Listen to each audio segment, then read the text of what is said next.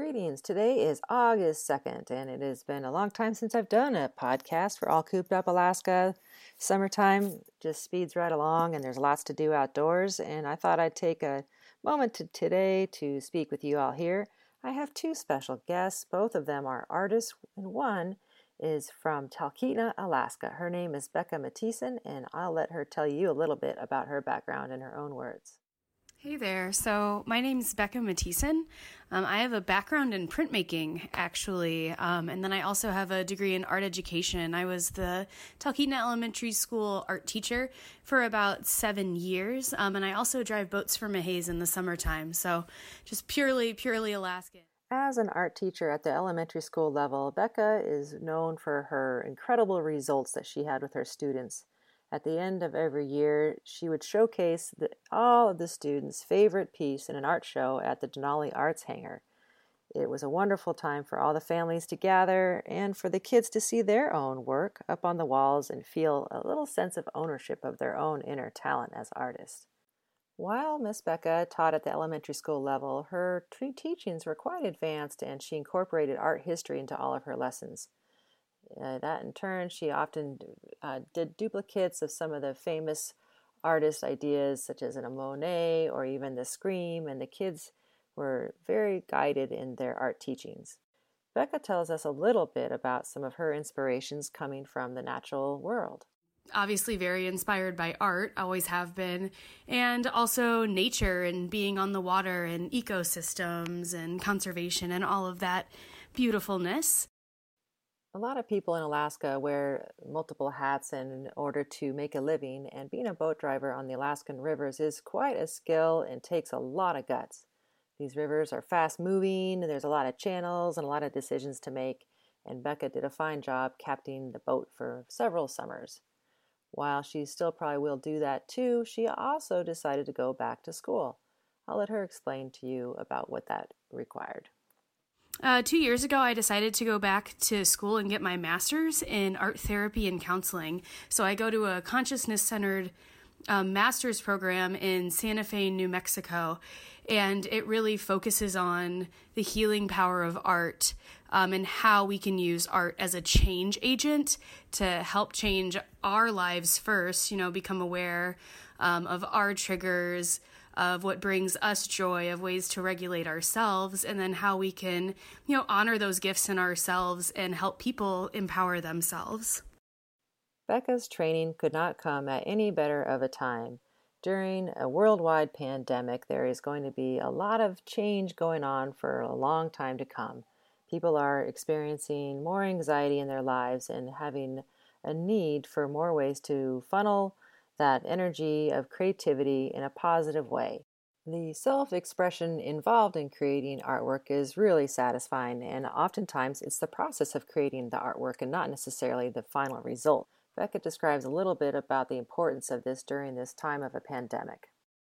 Right now, especially people in the lower 48, they're feeling a sense of isolation, perhaps a sense of loneliness. And in my experience, art can really help that. I'm doing a research project right now, actually, about how creating art helps me emotionally balance myself out. So I've been using a lot of technology, doing school classes.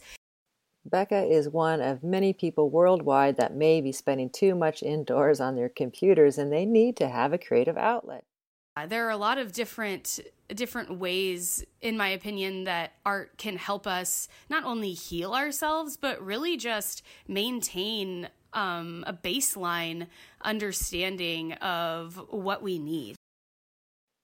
When Becca was an elementary school art teacher, she could see that kids needed to get things out, and she thought that it would be a good thing to go back to school and get a degree in not only art therapy, but also in counseling. So I'm finishing up my second year, and I start practicum in the fall, so I get to start seeing clients, which is super exciting for me. It's been kind of a long time coming. My program is 3 years long, and then on top of my 3-year program with my 2 degrees, art therapy and counseling, I'm getting a certificate in children's mental health and then also ecotherapy, and I'm getting certified to be a school counselor. Options are a very important part of today's world, and having a lot of options as a profession is really good, and also having a lot of options in what you can create in art. One of our second guests on today's program is a woman named Linda Farr, who is an established artist in the Anchorage area. I'll let you hear Linda's voice tell a little bit about her background. I received a degree in fine arts in 1969 from the University of Oregon. I then went back and got my teaching credentials and taught at a junior high in Eugene. And then I moved back up to Anchorage and taught at Diamond for a year and then at West High School for 3 years. I really enjoyed those years teaching. The energy and enthusiasm that young people have was really engaging. And I think I learned more about art after teaching than I had before that experience. Linda Brady Farr's art career spans many years, and after raising her kids, she got more into her own endeavors as an artist. I used my background in printmaking, drawing, and painting, and used all those applications in my fiber work. So I was painting, drawing, printing, stamping, tearing, reassembling, stitching fiber, and had a lot of fun with it. I did have several pieces in the various Earth, Fire, and Fiber shows over the years. I had solo shows at the Artique. Linda's work also appeared in some group shows at APU and some other venues, including artwork displayed in over 25 buildings around Alaska. The output of Linda Brady Farr's career has been incredible, and not only is she a fiber worker, she does an incredible job with oils on canvas. In more recent years, she was using art as a way to deal with some of the turmoil going on with the recent challenges in modern day age of politics and a pandemic. Linda claims to have been having a hard time focusing on a theme until the 2016 election. Then she found her subject matter. Like so many of us, I was concerned about the changes in our climate and was thinking about a way of expressing that, and then read about the tornado that had come through Manzanita, Oregon. Well, Oregon had never had a tornado before, so I started thinking about tornadoes. Linda had never seen a tornado before, so she started watching YouTube videos of hours of tornadoes to get a feeling for their energy, their power, and their texture. My first tornado painting was 5 feet by 6 feet, and I was very involved with the tornado in the background coming toward a town. I had a town painted with cars and people and dogs and buildings. My friend Judith Hursting, a wonderful artist, came by and said, "Well, let me know if you start painting the bugs and mice, and I'll stop you." That was Linda's good friend's way of saying, "What is your focus?" Linda went on to paint several more paintings and was invited to display them in a one-man show at Alaska Pacific University. After that theme was finished up, Linda was looking for another theme, and then came along the pandemic. One of Linda's good friends, Sally, is a nurse and had sent Linda a selfie of her with a mask on. The photo was striking to Linda, and she decided that she would start painting people with masks on as her next theme. To date, I have completed 15 portraits of people wearing masks. They are oil paintings that are 12 inches by 16 inches. The show will still be at APU, either in person, physically, or virtually, depending on what's happening at that point in early October with the pandemic. Linda is very sensitive to the lack of funding for the arts, and she's going to send some of her proceeds to APU. She says 30% of the proceeds will go to APU, and the rest of the 70% is going to be a fundraiser for Covenant House. Linda says she looks forward to every morning that she wakes up to either finishing a portrait or starting a new one. I'm painting a cross-section of Alaskans and how differently they've been affected by the COVID-19 pandemic. I feel so fortunate to have this project to focus on. While artists tend to be comfortable with solitary work, there also is an added edge of solitary confinement in the pandemic. Linda and Becca have found that art has enabled them to stay productive, stay focused on a project, and feel a sense of accomplishment in their day. Linda says, I feel so connected to each person that I'm painting.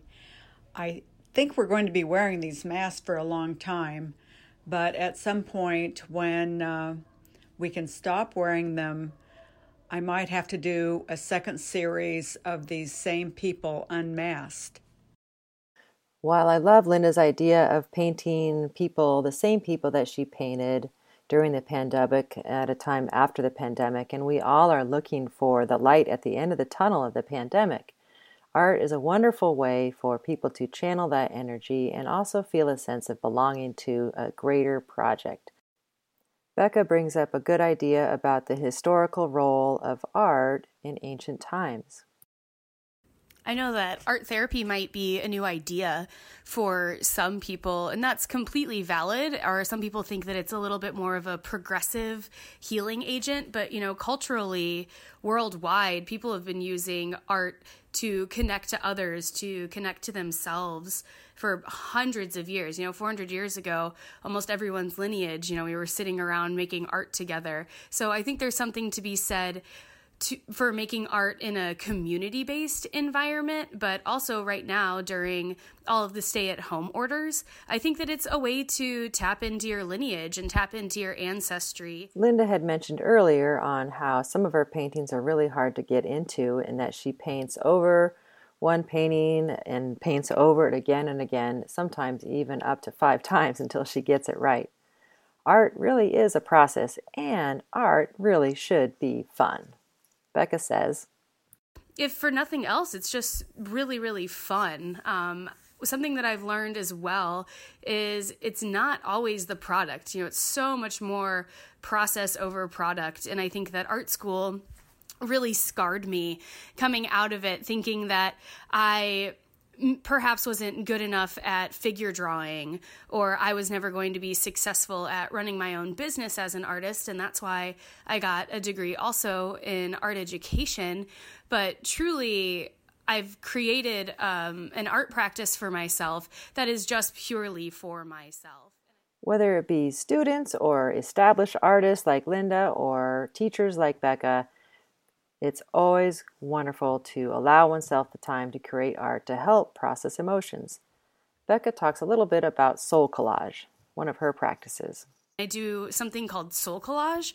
It's very Jungian, and you're not allowed to, or not supposed to, cut out any words. So you're cutting out symbols and magazines and imagery that either calls to you or affects you emotionally in some way, and you're just basically letting your unconscious inform you, and you're virtually making your own tarot card deck. And that's something that I really, really enjoy, and to me it's a very accessible way to make art if I'm not feeling the greatest and I just feel motivated to make some artwork. It's just easy to reach into a box, grab some magazines, and start pasting things together, regardless of what the product may be. And usually I'm very surprised by it. Becca points out an important fact that art supplies don't have to come from an art store, but are very much what you might have in your household at any given time.